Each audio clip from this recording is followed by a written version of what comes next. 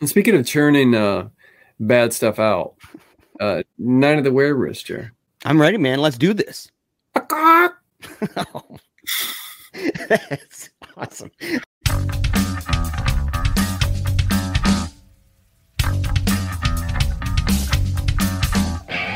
Welcome. You're listening to Paleo Cheese Podcast, Episode 10, Part 2, Night of the Were-Rooster.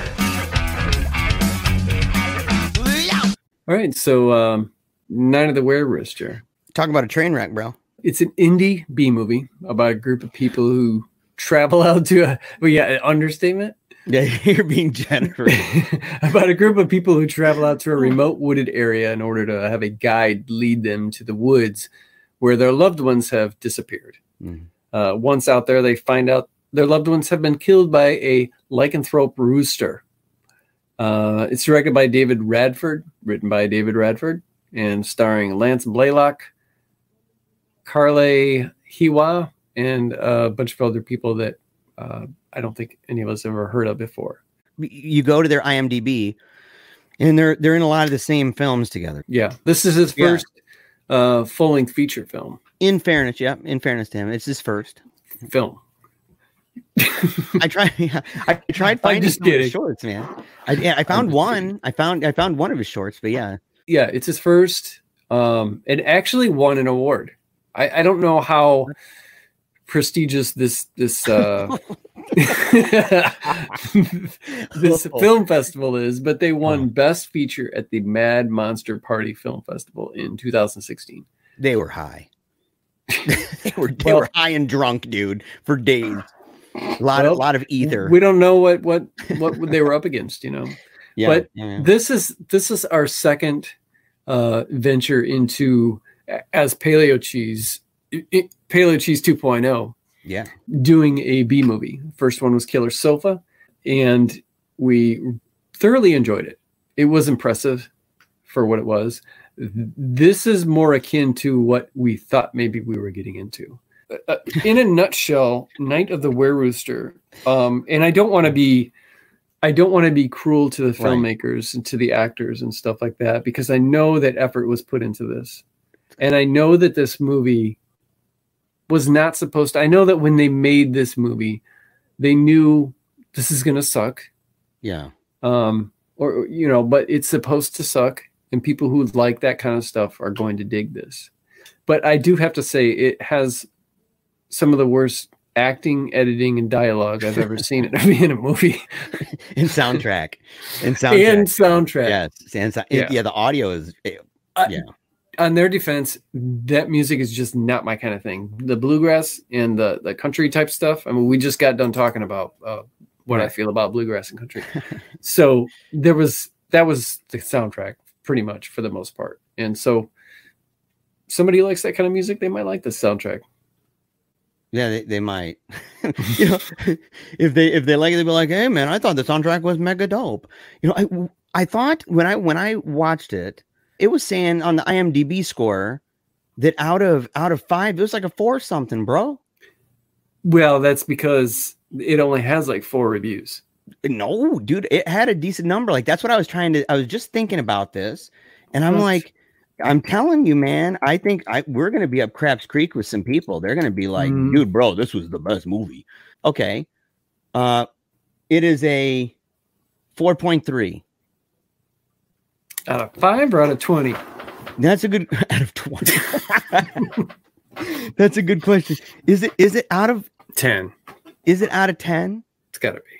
Let me see. I'm going to see if I can rate. Okay. Yeah. All right. It's 10. All right. Well, then it was so deceptive, because on Amazon it just shows 5, and I was like, dude, no. I'm like, come on. And I don't want to be rude either. And actually, and to their credit, I want to say something, man, about this before anything else. I watched a hilarious interview. Actually, it was on some television show, and it was so funny because I had to imagine that, you got the guy hosting the show. It was a WJHL interview, and the icon or the thumbnail had this lady. She kind of looked like nice blonde hair, relatively mom hot, but kind of at that place where it's it's going down. And the thing is like, you know, I don't mean to be rude, but no, I'm not meaning to be rude. It happens in life. We all experience this. But you know, the thing is that it's like a real show of some kind. I mean, it's, you know, they got call letters, dude. WJHL. I don't know what this place is, but the guy comes on. And he's like, you know, kind of jolly looking. And he's like, what's crazier than a were-rooster kind of thing, you know? And he's got this fun jazzy sound to him. And he's really exciting. Sounds like he'd be kind of a fun morning show local thing. But I'm thinking he has the director on, and he has one of the other guys from the film. And it was quite obvious that the people involved with the film had fun. Yeah. They enjoyed it. They were saying that, you know, it was just a ton of chicken jokes all the time. Mm-hmm. Right. And that they know that it's ridiculous. Okay. So they're not out of their minds. And that it was hard to keep a straight face at any point because it was just so absurd, you know, the whole thing. So I could imagine that they're just good-hearted, having fun, you know, making a film that's cuckoo crazy. Mm-hmm. I mean, so I'll give them that. And there were a couple parts in the film that, we'll talk about it, but that I think were actually intelligent and that you could do an analysis on it. There was a reasonable debate, for example, about murder, a reasonable debate about, or killing. Let me take that back. Killing. Another one about the nature of work and sadness. And I thought that was an interesting thing. Even kind of the existential clown world that was involved in that specific situation. And I thought that was clever. The reference to Shakespeare, I thought was clever. So there was a number of different things. And even the one scene that I know we're going to talk about with the aunt, right? Who's this ridiculous, over the top character, totally, in a way, I'd say unbelievable, but I kind of know some ladies like this. And so they exist in this world, these people. And, but she, in the part that a lot of people go, that's terrible advice. I actually think that some of it was quite good, but it was mixed in with terrible advice. And it was not done for the right reasons. And so people could actually, you know, analyze that and talk about it. But this WJHL guy, I don't think he knew. There's no way he saw the film. He doesn't, like, it was just a lighthearted, fun thing. Were-rooster with the chicken. And I'm thinking he also stated at the beginning, he's like, coming to a theater near you. And I'm like, yeah, no, dude. No way. But, you know, so there's no way he saw it. And he's like, we got a clip lined up from the movie. And I'm like thinking, that was from the trailer. The clip, I think, was from the trailer, you know, Were-rooster and having the feathers in his hands and stuff. Yeah. Yeah. So it's a publicly available thing. Nobody went and said, hey, pull us a clip. You know, and maybe that's what they gave him, but it wasn't any special secret clip nobody else could see publicly. And I'm thinking, this guy, I wonder if he regrets that.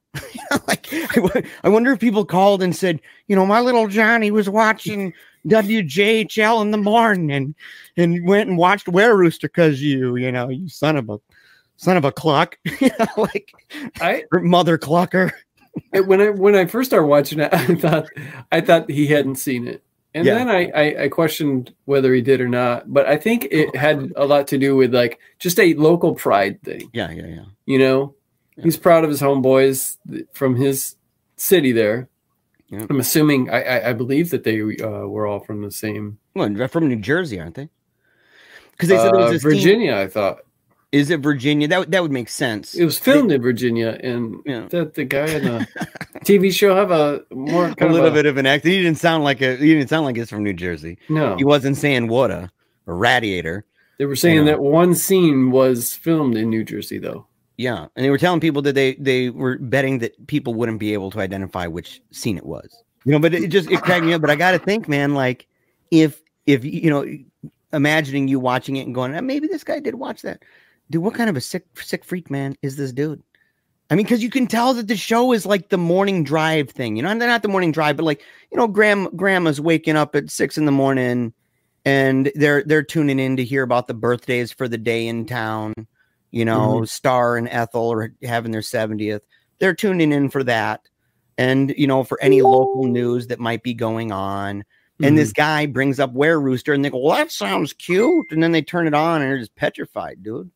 Right. I mean, I can just imagine. It's like that movie UHF where the media tycoon doesn't realize that he's being recorded and he's talking about the terrible peons of the people who watch. And there's the old lady who's like, you know, a partisan viewer. She's watching all the time. She loves that station and she's watching just aghast. Oh my gosh, kind of thing. And I can just imagine that there are a lot of grannies, dude, in that town that are all over Jolly Rogers on that WJHL, because there's no way that they were happy about that. Well, it could have been like well, it did have like a handle or what I was going to say. It could have been like a Access Vision type thing.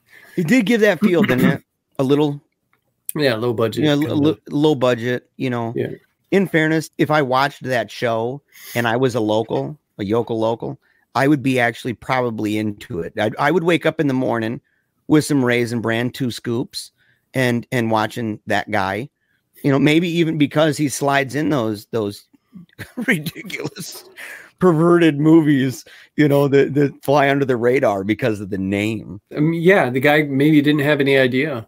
I remember there's a story about Black Flag. I think in like 1977, they got into an outdoor show because they told the people who were putting on the show that they did cover songs. I think they told them they did like Chuck Berry and stuff like that.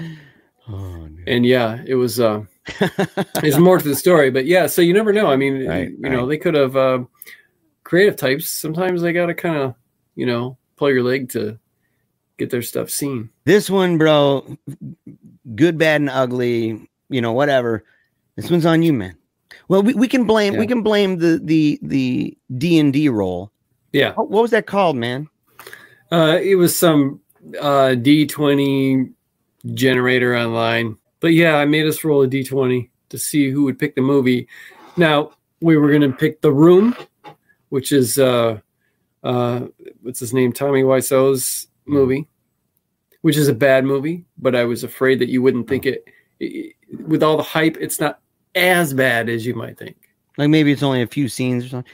No, the whole thing sucks. Yeah, well, but the hype could ruin it, man. Because I mean, there's a sick pleasure in watching something that's terrible. You know, I mean, you know, and so if they hype it up and you're like, dude, this is the worst, and then you watch it and you're like, well, I might have seen something worse, maybe. My first suggestion, I still hope, man. I know this is kind of it's not quite Unicorn City, right? Because that was my pick, but like Waiting for Guffman, dude. I'm a believer in that film. To do that. Yeah, it was my initial thought. And so we went from, you know, maybe Waiting for Guffman, maybe to deciding between Were Rooster and The Room, because Waiting for Guffman is actually good. Like, at least I think it is, right? And so it's not in the same world as what we're talking about, what we were aiming for with this. Because we got some ideas up our sleeves, dude, for different things that we're gonna do, even kind of special, you know, comparisons and things like this. We're gonna have a lot of fun, but we like doing these terrible movies too. Yes. My thoughts on the first 10 minutes. Mm-hmm. When I put in the movie, you know, it had like this kind of like prologue, you know, with the chick that's standing out that's been hired to stand out basically as bait while this old man tries to snipe the were-rooster. We don't know this yet, but they're communicating through like an earpiece or something, aren't they? Yeah. And he's like telling her, say the line while he's way off on this cliff or something. And so she's like, oh no, I'm lost. And it wasn't, I was like, okay, fine. This is exactly what I thought it was going to be. But it wasn't until after that little prologue thing where the people gathered on the boat, and then you've got all of these characters that you know you're going to be watching for the next hour, almost hour and a half. Yeah. With their dialogue and the ridiculous jokes.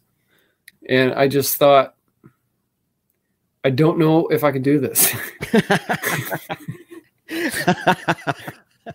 And I almost, you know, because it was one that I kind of picked, and that I did pick, and I almost stopped it and called you and was like, dude, no, we'll do something else. But the movie does get better. Yeah. it gets a little funnier, some of the jokes, but there were I actually laughed out loud like at least twice during the movie. But that was like my initial thought within the first 10 minutes is like, get me out of here. Why am I doing this to myself and my podcast and Jeremiah? Oh, dude. Oh, the first 10 minutes, I was wondering why you were doing this to me. I was like, dude, what is this? And my wife was downstairs and she was watching it. And my teenager saw part of it and ended up falling asleep, thankfully, for reasons we'll explain. But, you know, it was tough, dude. The first 10 minutes, there's a kind of bad acting that I can deal with. Like we said, Waiting for Guffman, you know? So I think there's a place for that, but there's also bad actors that are like, it's just so detached from the character that there's no suspended disbelief at all. And, you know, the very beginning, you got the girl, she's in the tall weeds, and so he's totally using her as bait. I mean, as you're already saying, like, wow, man, this is pretty messed up. Oh, am I going to be in danger? It's like, what do you think, man? He's got you walking amongst the weeds out in the middle of nowhere. Like, why would he do that? You know, so like you're already in a weird situation.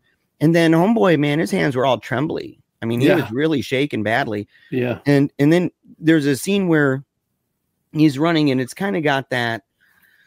It was a certain time where when you would have fast action scenes where it would be kind of almost slowed down a little bit and the movement blurred and it would kind of go blurry to clear and blurry to clear back and forth as they're like running through the woods and the camera's moving around and stuff. And like when you're on Robo. yeah. When you're Robo tripping, beep boop. And so like when you're totally high on the old cough syrup. So that's what it was like, though. I mean, yeah, and in fact, that's actually kind of true. Like, you're not lying. And that's the effect. And that guy, so like that was decent, you know, but it still gave me the feeling that they were recording with like a phone, like especially because the audio was so bad. Like there was no, I don't know if they didn't mic people up, like there was no boom or something. Like what's happening? Because the audio, you could just hear the fullness of wherever they were. So it had that hyper realistic feel to it. And so, and then when he's running away and then he falls, but it doesn't show the fall. And this is true of a lot of the effects in there. The, stunts that happen, like with the fall of the guy who's, cause he's scared of the were-rooster and he's booking it, cause the girl's gone and obviously taken. So he's booking it and then and you hear this noise, this scream, pretty bad. And, he falls down the cliff and gets up and he sees the were-rooster, but you never see and that's upsetting, man. You never see that bugger. You only see kind of the eye and stuff. You don't. Yeah, I was going to get to that. Yeah, it's upsetting. But like, you hear the kind of thing and he looks at it and he pulls out a machete, like out of his camo. And I'm thinking, bro, that's a big, what kind of pocket you got in there? How did you not just stab yourself? Like you fell down this thing and you got a machete in your inside pocket. That scene that you're talking about where he fell, that poor old guy did fall in real life during like rehearsal and ended up in the hospital and almost died from a puncture wound.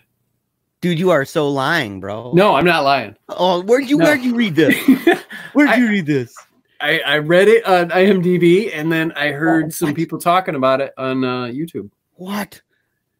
Man, I think that's some hype, dude. I think what's funnier, dude, is that you got this guy who gets you've got like this legit reaction. I mean, I don't know if they were filming, but let's say they were.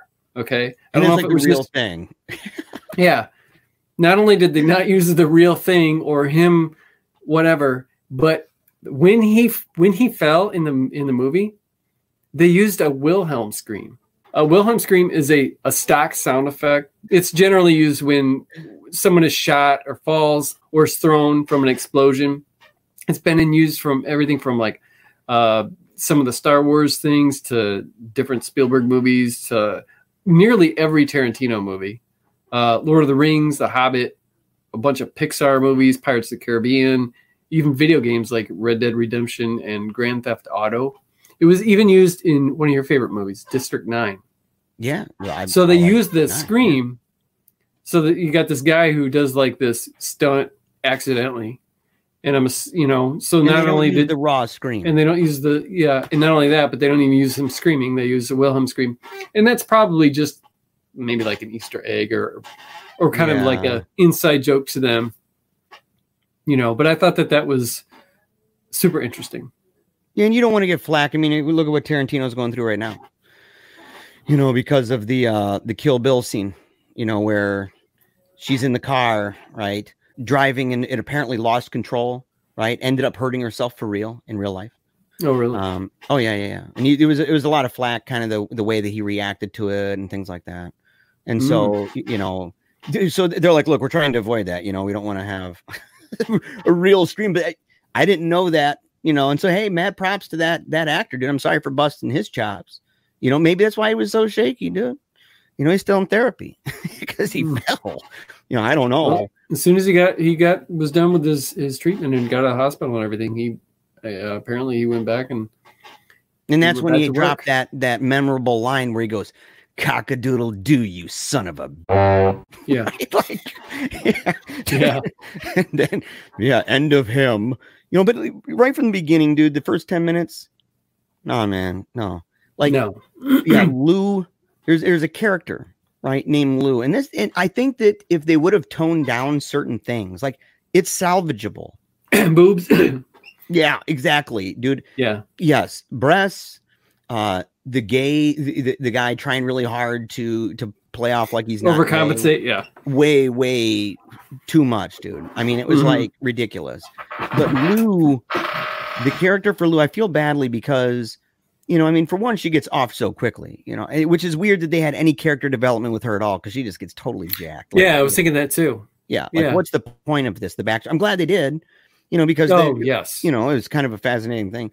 But Lou's this girl who, right from the beginning, everything is about her breasts. Boobs. Yeah. Everything. And, and there's this very unnatural conversation, like, what, your name is Lou? And she's like, yeah, what do you want to make of it? You think I can't be called Lou because I got breasts, kind of thing? It remind me of that Cash Me Outside girl. What's that? Yeah, you probably don't even want to know. It's just some really arrogant teenager that was on Dr. Phil. I've seen some crazy Dr. Phils from the PewDiePie reviews of but them. It's gotten popular to the point where it's ridiculous. I mean, she's just a snotty, arrogant girl who, because of how obnoxious she was on the show toward the audience, toward her mother, now they turn her into a musician and she's got all kinds of money and she's really, really entitled. Well, it kind of reminded me of Very Family young. Guy, the episode where there's the dude at the golf course he pops up out of the manholes and stuff, and he's like, this is my name. What, you want to fight about it? Yeah, the whole beginning, right up until probably her death. Then the movie picked up a little bit, Then the stuff that was actually supposed to be funny kind of got funny, and even that kid that was in the closet, he did that so much that at first it was annoying, and then somehow it became a little charming for me. He's like, am I right? Yeah. So he's trying to play it off, and it's quite obvious to everybody. Like, everybody knows. And he does the one where he's like, yeah, don't ask, don't tell. Am I right? Kind of thing. My gaydar didn't go off at all. Right. It did. I'm not even joking. What? I just thought he was an awkward dude. Oh, dude, no, man. I was more. I was less. I knew he was gay, but from the beginning. But I was surprised that the way that they did that, and I was like, yeah, I can imagine some people not being too happy about that. I do question whether some of the stuff was intentionally supposed to be funny or not at all. Like, there's a scene when they're like, all right, let's, we're going to do this with this guide and we're going to get on the boat. And there's like this little montage of them forming a train to get all of their stuff on the boat, which is nothing more than like 3 backpacks. And they have a literal train where they're team working to get these 3 backpacks onto the boat. And then once they get out there, that chick Lou, it shows her underwater, like she's drowning, And when the dude goes to grab her, she's in like knee-high water. 4 inches of, Yeah. I don't even know if it was that. Not even deep. knee-high. Yeah. Yeah. She's in like 6 inches of water, 4 inches or something. Zero current. I mean, there was current like down there, but where she was, no current. And I didn't know if that was like, if that was, we were supposed to laugh here, or if they were just like, just because it's so low budget, they're like, nobody couldn't go out to the deeper part of the river. Yeah. They're like, don't risk it, lady. Yeah, They didn't even show her fall. It's like, I'm just like, where's Lou? Yeah. Like it doesn't show her like fall or slip or anything. It's just, and next scene, she's just underwater. And then when she comes up, it doesn't even show her come up. It's just an immediate cut shot to her basically sitting down in the water and a guy acting like he's like pulling her in from the deeper part of the river. Another one that I don't think was on purpose because it was so subtle and hard to, and easy to miss, was that the assault rifle that the buff dude, I can't remember his name, Buddy, that he was carrying, dude, it had the orange thing on the end of the inside of the barrel. I didn't even see that. Yeah, it was a toy.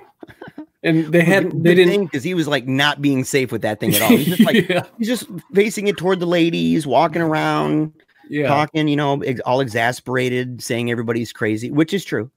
Yeah, if anybody wants to like watch the movie, I made note of that particular scene where I noticed that it's at the 26:44 mark, and then you can see it again later in the movie. But I laughed. And I don't think it was intentional. Like I said, it was too easy to miss. There was at least one character that I kind of liked, at least. And I felt like, it kind of reminded me of a buddy of ours a little bit, but Colonel Sanders, dude, Colonel Ralph Sanders. And it, because he's supposedly this, tycoon, he's this wealthy guy, made his millions in trading and stuff. Mm-hmm. And now he's a hunter, and you get the impression that he knows more about what's happening than what he's letting off. Yeah. But I thought it was funny that he actually mentions Sundog Outfitters in Damascus, Virginia. I was like, it's such a specific reference. I'll put some pictures in the video of this place, man. It's this small place, but it's a real location. And he's like, I get all my equipment from there, and he pretends to smoke. Yeah, he does. He's just chawing on that, the nub of a cigar, but there are dudes who do that, man. Yeah, there are. Yeah, I don't know. I felt like he was a better actor than some of the rest of them.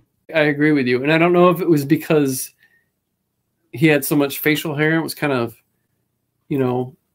I feel like almost that kind of helped him too, just his character, the style.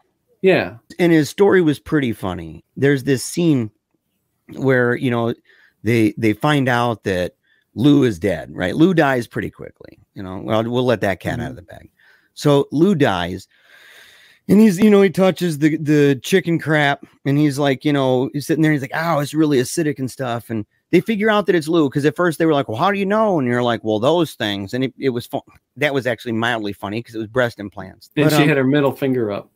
And she had her middle finger up, but it's like, there's a scene where they're sitting down at the camp, and they're like, well, hey man, we're kind of sitting ducks here. What's up? Why don't we go try to get this rooster? And he's like, cause we're being watched. And he pulls out this knife, right? And he's like, you see this? And it's this knife, and everybody's looking at him. He said, I got this knife from an Aboriginal shaman in Australia on a walkabout looking for the rainbow serpent. It glows blue when something supernatural is nearby. You can bet it's a were-rooster.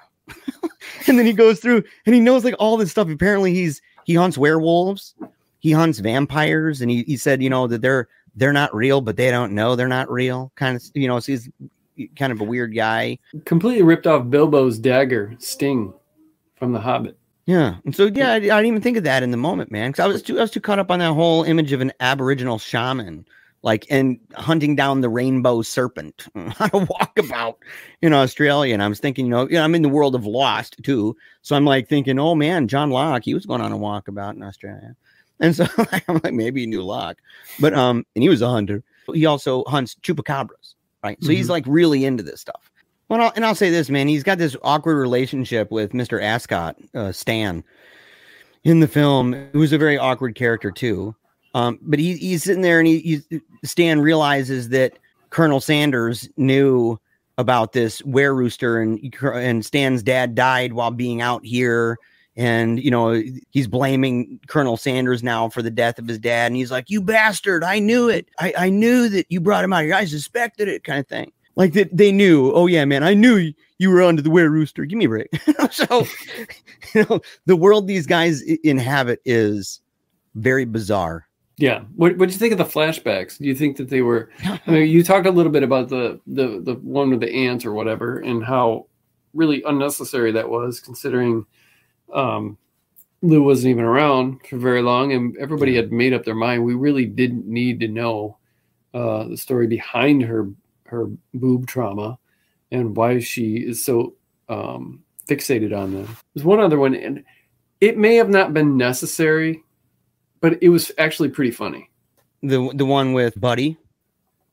Yeah, for Buddy, a couple of reasons. Yeah, it was funny. Like, for one, he's trying to get his dad to get a job and move on with life. His brother's dad somehow, right? So the dad is super depressed. Yeah, yeah. So he wants his dad to stand back up and dust off, and get back to living. And so the dad says, "You mean like be a clown or whatever he said?" He says, "Go back to work." Yeah. He's like, "You think that would help?" And he's like, "Yeah, I do." So he goes back and he gets dressed for work and comes out and he's a clown. Yeah, and he said, "This is better." Yeah, I laughed pretty hard there. Yeah, that's what I was saying earlier about Clown World, man. Like, this is I felt that was like an existential insight, like philosophical almost. That on the one hand, there is you're dealing with the grief of being a dad, and you should never have to bury your own kids, kind of thing. And how do you continue on when you've lost something so near and dear, someone so near and dear to you? We've talked about that in our Paddleton episode, so we don't need to rehash that. But the thing is that one of the things that genuinely helps is work. People talk about music, for example, playing music, learning guitar and strumming and letting your emotions out, or playing piano and letting your emotions out, or doing work and going outside and putting your mind to something, not just to distract, but to be productive. Right. And that there's so much to that psychologically, even physiologically, that helps you, especially in times of grief. And so there was an element of that that's true. But what makes it kind of the absurdist stuff, almost like a Waiting for Godot moment, was that he was a clown, and that's his world. Like, oh, so this is better. And it was, like I said, I think it's a real Waiting for Godot moment. And it was clever, like Waiting for Godot too, because when he ends up shooting himself, and it's kind of on purpose, right? But it doesn't shoot himself in the head. Somehow, like, they're fighting over the gun, and he ends up dying. But then he's throwing out this stuff about Shakespeare from Hamlet, and his son doesn't understand. To me, it was funny because it was intellectual. And I felt like if the rest of the movie was as smart as that, and the flashback with the ant, dude, the ant, to be clear on that, there's a flashback from Lou, right before she dies. I mean, it's like almost immediately before. And she has this flashback about how before the time came where she was always talking about her breasts and tough and mean toward men and not showing weakness, she was the girl next door type thing. Really kind of wooed easily by dreamy eyes and the voice and ooh kind of thing. But she walks into her aunt's house, and her aunt is this lady. She's got to be like, what'd you say, man? 300 pounds? Oh, at least. She's a big woman, dude.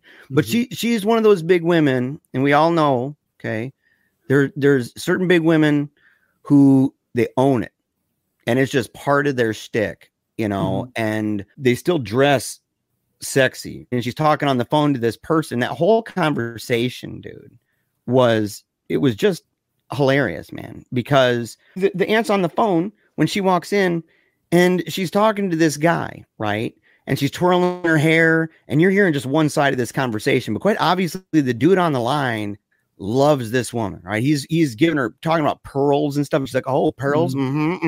She's living it up. Like she's a diva. Okay. Yeah. And she goes, yeah, that's what I'm talking about. Yeah. And so she's got kind of this spunky attitude and stuff. But it was funny because she hung up the phone right before she hung it up. She's like, look, my niece is here and I'm getting ready to say some things to you that are kind of smoking hot. And I don't want her young virgin ears to hear it. So she hangs up but she doesn't like the guy. She's using him, right? She's like, yeah, I'm with him. I'm with a bunch of guys kind of thing. And, and so she's giving her niece this advice and saying, look, we got to deal with this kind of thing.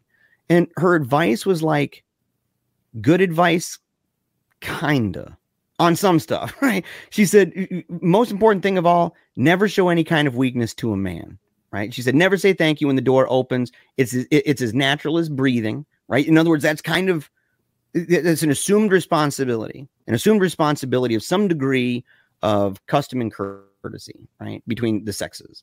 And then she says, let him know his place. She said, show him what you got as much as you can, but you never let him get it until he comes to you on your terms. And I thought, that's women's choice, man. Her response was, well, what if he's dreamy or good? And he's got a really good voice and anything like that. And Ant's like, no. It doesn't matter. It doesn't matter if he's dreamy. Voice doesn't matter. It doesn't even matter if he saves your life. And I thought, that's actually true. Just because the guy saves your life doesn't mean that you should procreate with him, right? And so on the one hand, I think that some of her advice was good, but some of the reasons, it was all selfish for her, though. It was all about pearls and traveling the world, and she's been with a bunch of dudes. But because she was just given that advice and then spruced up and kind of told to accentuate her chest more and really play that up, that advice ended up making her character insufferable. Yeah, she body shamed her first, at the end of her. It's like, yeah, oh yeah, you need to fix this. You need to fix this. We'll get this fixed up. Like, you're not good enough.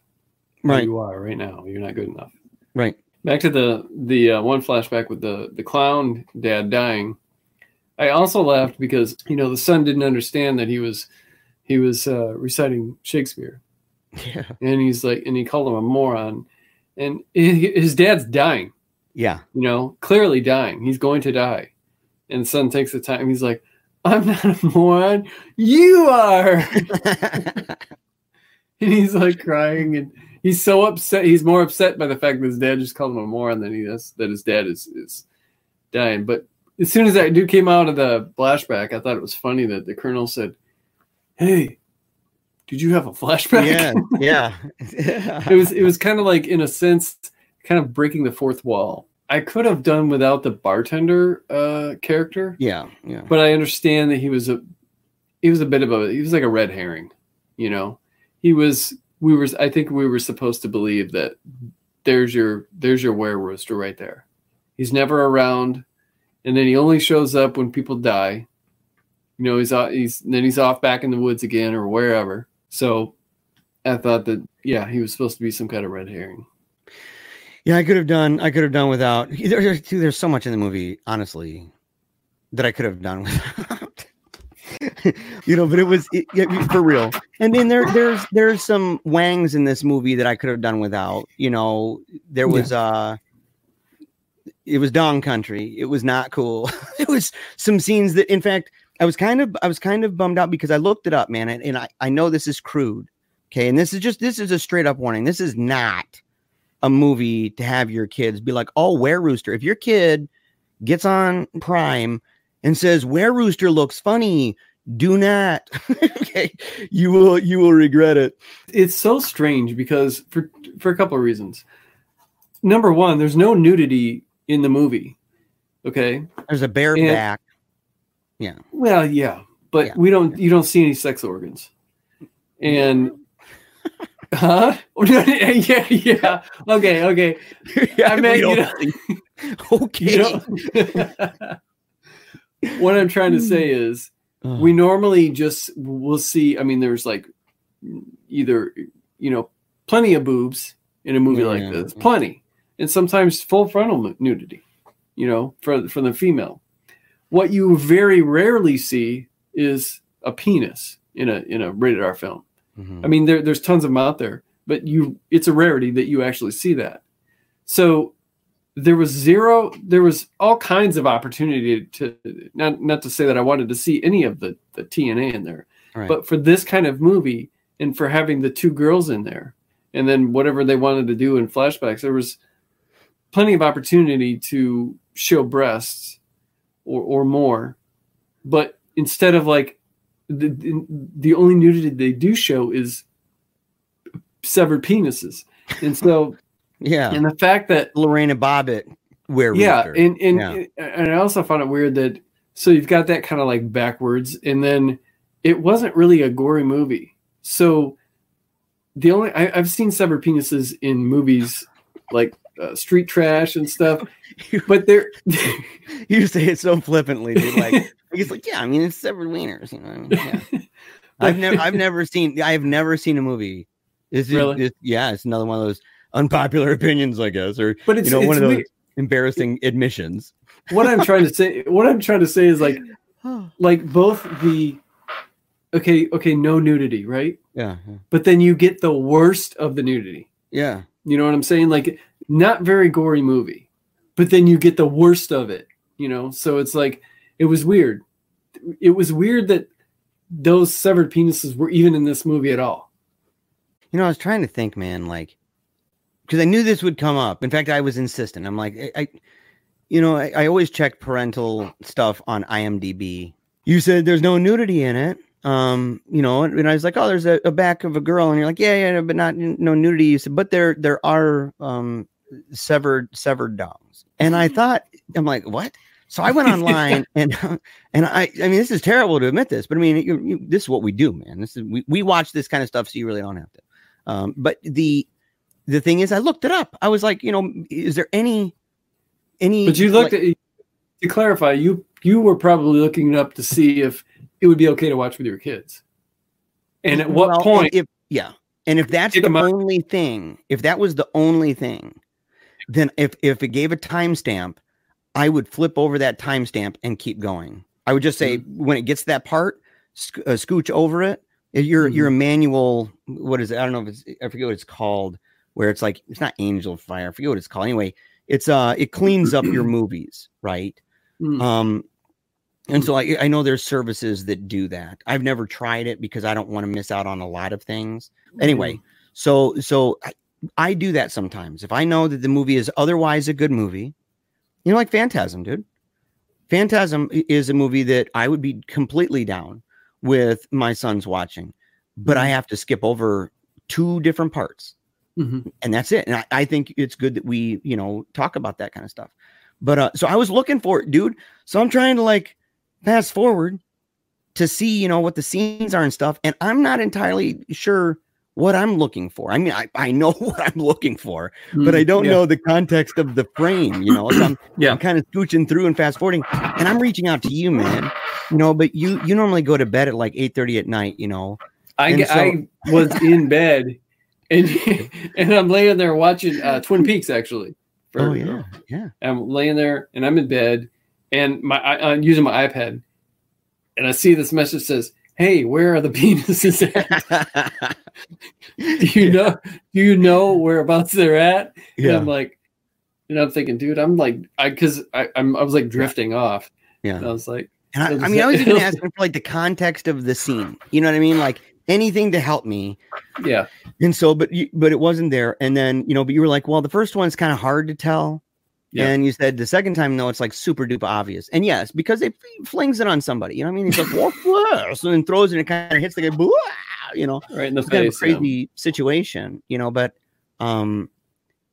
that was the thing. You know what I mean? Like I could have done without that. Obviously, I think the world could. But other than that, well, no, I'm trying to give it the benefit of the doubt. I'm trying to give it more credit, man, and not be so critical. But because there were so many references to breasts, and because there were so many references to innuendo, and just it was so much of it throughout the whole thing that I can't, in good conscience, say that this is a movie you can just skip over. I mean, you would miss like 40% of the movie. Yeah, it's not a kid's movie. I mean, it does look innocent and tame. but then it comes at you and surprises you with some stuff, like particularly, the penis parts, and then the part where that guy comes out of the closet and makes his declaration is a little probably not something you want your kids to hear. Yeah. But then he ends up the insinuation is that he liked the girl, or at least he was down with what he saw. No, I'm talking about when he said, we'll leave it. When he's like, it was like wordplay, because he was referring to the rooster. Cock-a-doodle-doo kind of talk. Yeah. He's like, I love this. Yeah.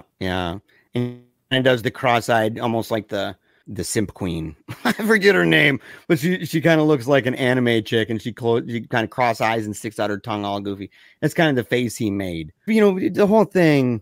But because of those, not for kids. Not for kids, dude. Not even close. And so maybe not even for most adults. It's just probably, but for other reasons. You know what I mean? Like, it's just not. One of the funniest lines I thought in there was when they did find the penis. And the dude goes, he's been deboned? Is that normal? Yeah. I wrote that down in my notes. I'm like, oh man. And that's the thing. And at least the writer, director, and he played a role in it. He was Buddy's dad, the clown. Yeah, the clown. Yeah. Mm-hmm. And so, which is probably my favorite character. Like, I thought he was the best actor of everybody, was that dad. Yeah. Yeah. And I wish, in fact, if he was in it more, it would have been maybe better. Especially with the clown thing, that might have been even cooler. One of my biggest problems with this movie was, there is a twist at the end. Mm-hmm. But for me, there were two twists. The second twist was that they never showed the rooster. I did not expect that. This is a creature feature film. You have to show the monster. Yeah. You just do. And we're not talking like Blair Witch stuff where we're less is more kind of thing. This is just like less meant, no budget, so we're not even going to get creative. And I think it was a huge, huge mistake. If they had a small budget, they could have gotten creative. Would the rooster look like crap? Yeah, it would look probably silly and hilarious, but it would make the movie better. Yeah. And, way back from like Godzilla and a lot of those old monster movies, they wouldn't show stuff until toward the end. And it was what you were watching the movie for to begin with. You weren't really interested in a lot of the other stuff going on. I'm not saying I only watched it because I wanted to see what this rooster was looking like, but I mean, it's kind of a payoff. And they never did it. And I think it was a huge mistake. Yeah. Yep. It would have made the film a lot better. Yeah. You don't actually see any, because there's not just a were rooster. You find out later that there are were hens. Yeah. And there's multiple. And it has kind of a crazy twist at the end and all of this. And I won't even say what it is, but in case there might be somebody who wants to actually endure it, but it bummed me out too. Like, I would have figured that even the hens, like, there'd be some kind of a transformative moment, because there's a scene toward the end where they're circling one of the people, and they're circling him, and it's this ceremony type thing, like they're gonna be his hens, right? And he's gonna be their rooster, right? Mm-hmm. And he gets to be with all of them too. So it's supposed to be like the payoff for this is, you're going to be a were rooster. However, you're going to be, with all of us, and don't we look great? And they all come out kind of wearing these Greco-Roman toga looking things. Bed sheets.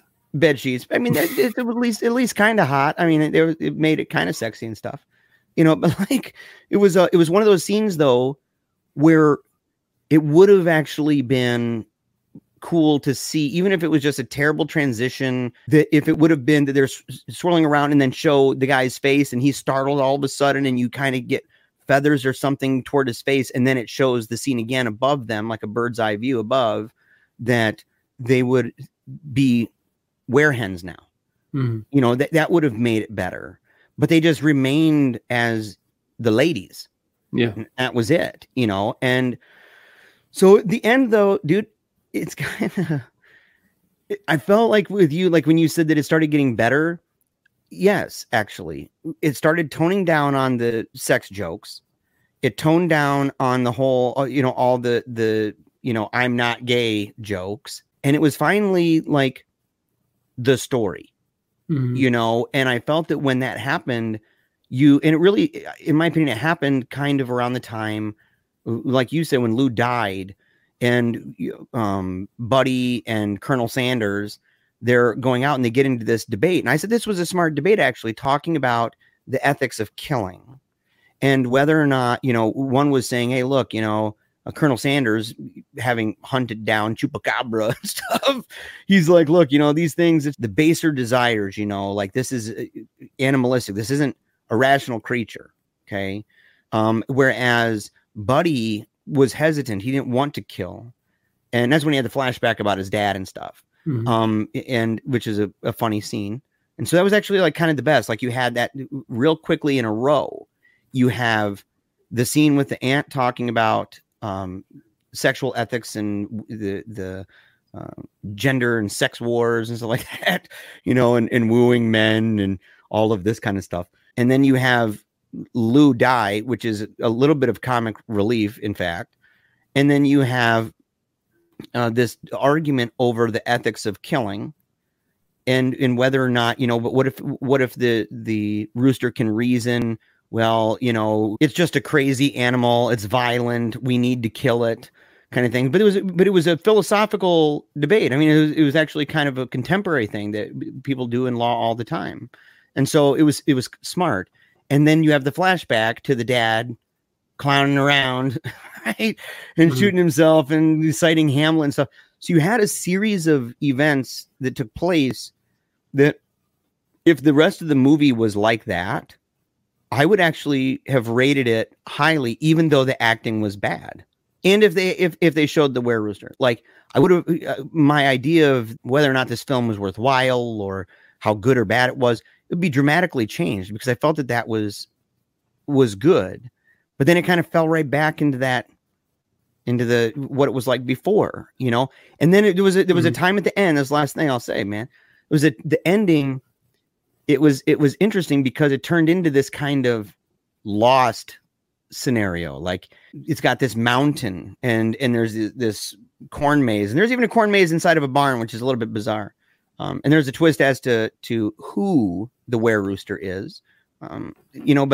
But the new were-rooster, when he's escaping and stuff like that, and he's going through this area, and he's got kind of his shirt's all torn up and stuff, revealing his the fact that he's doing that Vladimir Putin fitness program because he kind of has the same body shape as old Vlad, and so, you know, like riding on a horse or something, or polar bear. And you know, he ends up leaving town, but it makes it look almost like the show Lost, you know, and it gave that feel to me of this. But then he shows up on the other side of the cornfield and stuff, and there's a road, and it's kind of a goofy interaction with the guy in a car because he's wanting to get out of there, and the dude in the car is like, hey, what are you trying to do? And he's like, oh, we need to go to a place up the road. And he goes, well, there's a city up the street. And he pulls out a machete. He goes, is this going to cause a problem? Right. With the machete. And the guy pulls out this gun, this pistol, and it's all like old school Western looking. He's like, not if this does it. And I thought that was kind of a funny moment. And then as they're driving, it was funny because it was a kind of play on a sentence that they had about bears. And it was kind of clever the way that ended. But then the end being that the man who's escaping, right, who's got the curse now, he looks at the camera and he says the final sentence of the film. And I thought, I didn't like that. I mean, I guess there's a place for that. There's some, you know, kind of, that's that fourth wall thing, you know, where you're talking, then all of a sudden they look at the camera. Yeah, he said something like, well, there's something out there. And he goes, and then he slowly looks at the camera and goes, yeah, there's something. Yeah. Like that, you know, and that's the end. And then there was a song that comes in, you know, standing in the darkness because there ain't no light in here. It's a theme song that I could have done without. And so, it's like, I don't know. When it was all said and done, man, I normally say, dude, I at least I did this and made it through with you. And Chad, I just don't know if it works this time. This is at least therapeutic, doing the show and talking about it. And we're serious when we say we're not trying to be mean to people. Yeah. Like, I would probably have fun talking to some of the actors and actresses in this, the writer. He's done other things. In fact, he's got a short film that's like Last Laugh, and it's got the clown character and stuff. Even the barn where the werehens, it looks like it's the same barn that they used for the short film. And so, I can imagine them being fun people, and that being on the set would have been fun, kind of a thing. Yeah, but, and I'm not saying I would do any better than anybody there. You're pretty good. I think you do okay, Chad. You are. We've made some fantastic films. People should go and watch those. They're really great classics. But yeah, and let me clarify about the not seeing the were-rooster.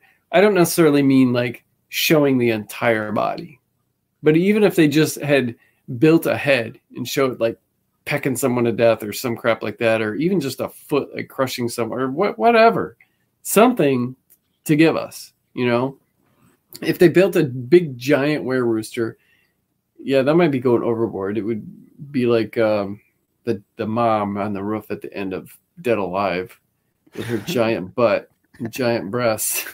It was super hokey, but yeah, I would have even liked it, even if the legs were like Big Bird, dude. Yeah, like if it was just real hokey, like that might even make it funnier. Yeah, I'm with you on that. Yeah, make them out of paper mache. So, dude, you saw this first. This was really your idea. This was you. So, what do you rate this thing, man? Like, what do you think? What do you think this deserves on a scale of 0 being we've never done a 0. I mean, something's at least going to get a 1, which is hot trash, or 5 being that this is mega dope and everybody's got to go see it. Yeah. Well, I did laugh out loud a few times, and I actually thought some of the filming locations were cool. Some of the scenery of the mountains, the marina, I thought was neat. But I honestly, I feel like there could have been more gore to somehow redeem it a little bit, maybe. If you're going to have bad acting with that many silly jokes and poor effects, you may as well go over the top of the gore, like Trauma, like Toxic Avenger and Subject Kabuki Man and all that stuff. And I couldn't help but think of what would Trauma do with this movie. They probably would have really went over the top and had a lot more fun in it. With it. The concept is right in their wheelhouse. But I feel like for what it was that they were trying to do, it wasn't pulled off as well as it could have been. I think it probably looked a lot better on paper. Like, the idea of it, just the title alone, to me is like, oh, okay, I have to see this movie. It sounds fun. Yeah, it sounds fun. But I don't think that it was executed as well as it probably could have been. Like I said, there were some cool, funny moments that I laughed at. But yeah. Overall, yeah. I gave it a 2. Yeah. I'm with you on that. I'll be a little bit more generous. I'll give it a 2.2. Well, do 2.3 because 2.2 is just a crappy number, You and your like decimal stuff. Yeah, 2.3. So I'll give it a 2.3. Because number one, the idea is hilarious, and they admitted, people can watch that interview. We joked around earlier, that WJHL interview. They admit that it came out from just an idea that they had of a were-rooster, that the concept was great, and that they had kind of a script and wrote a lot of stuff out, but that they didn't even end up using it hardly at all. And that and I wonder what it would have been like actually if they did. And that they would have stuck with it. Maybe it's one of those situations that it might have been a little bit better. And I think that like I said earlier, there were certain parts of it that were funny, right? I think Colonel Sanders was a funny dude. You know, I liked him anyway. He was kind of an endearing guy a little bit. I really disliked certain characters, but I felt that even Lou, I think could have been better. Like if there was some moral to the story with her in the flashback, right? And like maybe coming to realize that she didn't have to behave that way, you know, and instead of just dying like that. And you know, I liked the clown situation with the dad. I thought that was actually brilliant. If that was just a short by itself, that flashback, and if it wasn't a flashback but just a short contained, right? That would have been a cool little flick, and ending that way, no, you're the moron kind of thing. That would have been really funny. The situation with the aunt with Lou was really good. So there was a number of things in that that I thought, and even the scene, it's almost like a Midsummer feel, man, with like the werehens going around the guy, right? That kind of thing. And it was some clever stuff in there with the conversation at the end and everything with the guy. Well, this is a problem with this pistol. So there were a number of things about the film that I felt that if that set the tone for the whole, it could have been a much better film. And so I really hope, and I mean this sincerely, because I've been dogging this movie, but I mean it sincerely, that I hope that the guy who made it continues. I guess it looks like there's one coming down the pipe here, but I hope he continues making film. I hope that, yeah, I mean that. Like, I hope he does it, because anybody who does the time and the effort and investing, it costs money. It's never free like that. You know, low budget is still budget, man. Like, it's still loot. And so in the organizational dynamic of this, and the fact that he's doing something that he's trying to have a lot of fun and just people are laughing and stuff. I think that if he were to take the valid criticisms that people have and really just think about it and say, did I need to do that? Did I overplay my hand? And not to go crazy. He may even disagree. You don't have to agree with critics, you know, but to take those things to heart and just think about it and keep on making movies, because, you know, I hope to be able in the future on the show to revisit that director or the main character. We didn't say hardly anything about Charlotte, you know, to see what she would do, or what the guy who played Colonel Sanders, what he's going to do, if they're going to do other movies and stuff. But to come back to that and revisit it and say, you know what, man, that's not a bad film. That's much better. And that's my hope for it. So I'm being serious. I really mean that. But this movie, it let me down, man. It let me down. So 2.3. So Chad, you know, you put a lot of thought into this movie. You know, this is something that, you know, you could tell you'd really meditated on this and thought a lot about it, reflected on it deeply. What's a moral to this, man? You know, that you walk away from and you say, you know, if there's anything you gleaned from this, right? What would you say that is, man? Nothing. I learned nothing from this movie. Oh no. Oh, dude, man. Oh, that's dude. I was not expecting that.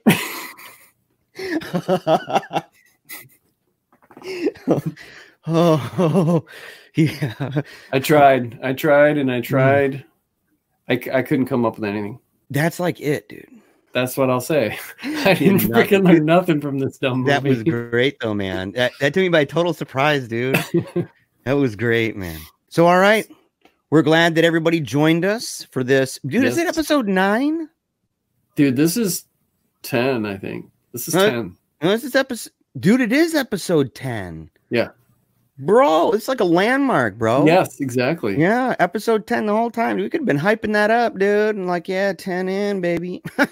No, like, yeah, so 10 episodes in, man. It feels good. You know, we've gotten some really cool follows. We've done some really cool interviews already.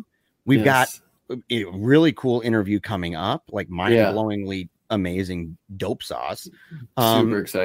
Super excited. Just unbelievable. And in fact, because this is a week in advance, are we allowed to say it? But what if we did, and then something happened, and it's that would be the worst, bro. Because the man whose name rhymes with Hamsdale. Yeah. Right? We'd hate Snow Hamsdale. Oh man, it's gonna be so good though, dude.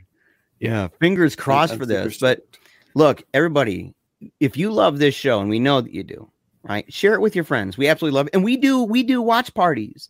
Okay, so we get together, people hop in the watch party on Facebook, and they join the comments section, and you can talk about it and everything, and share it with your buddies, share it with your family and your friends, even your frenemies and stuff.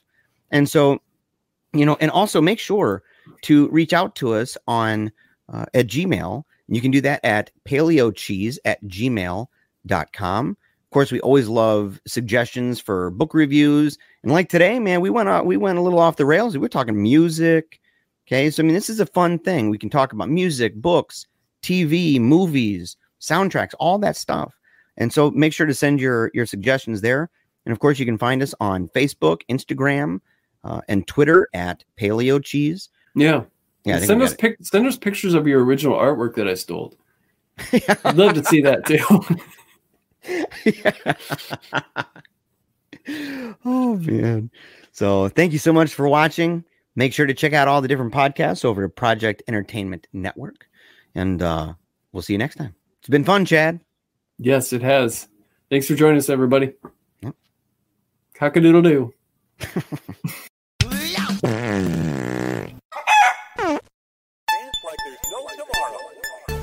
Hello, podcast addicts and curious listeners.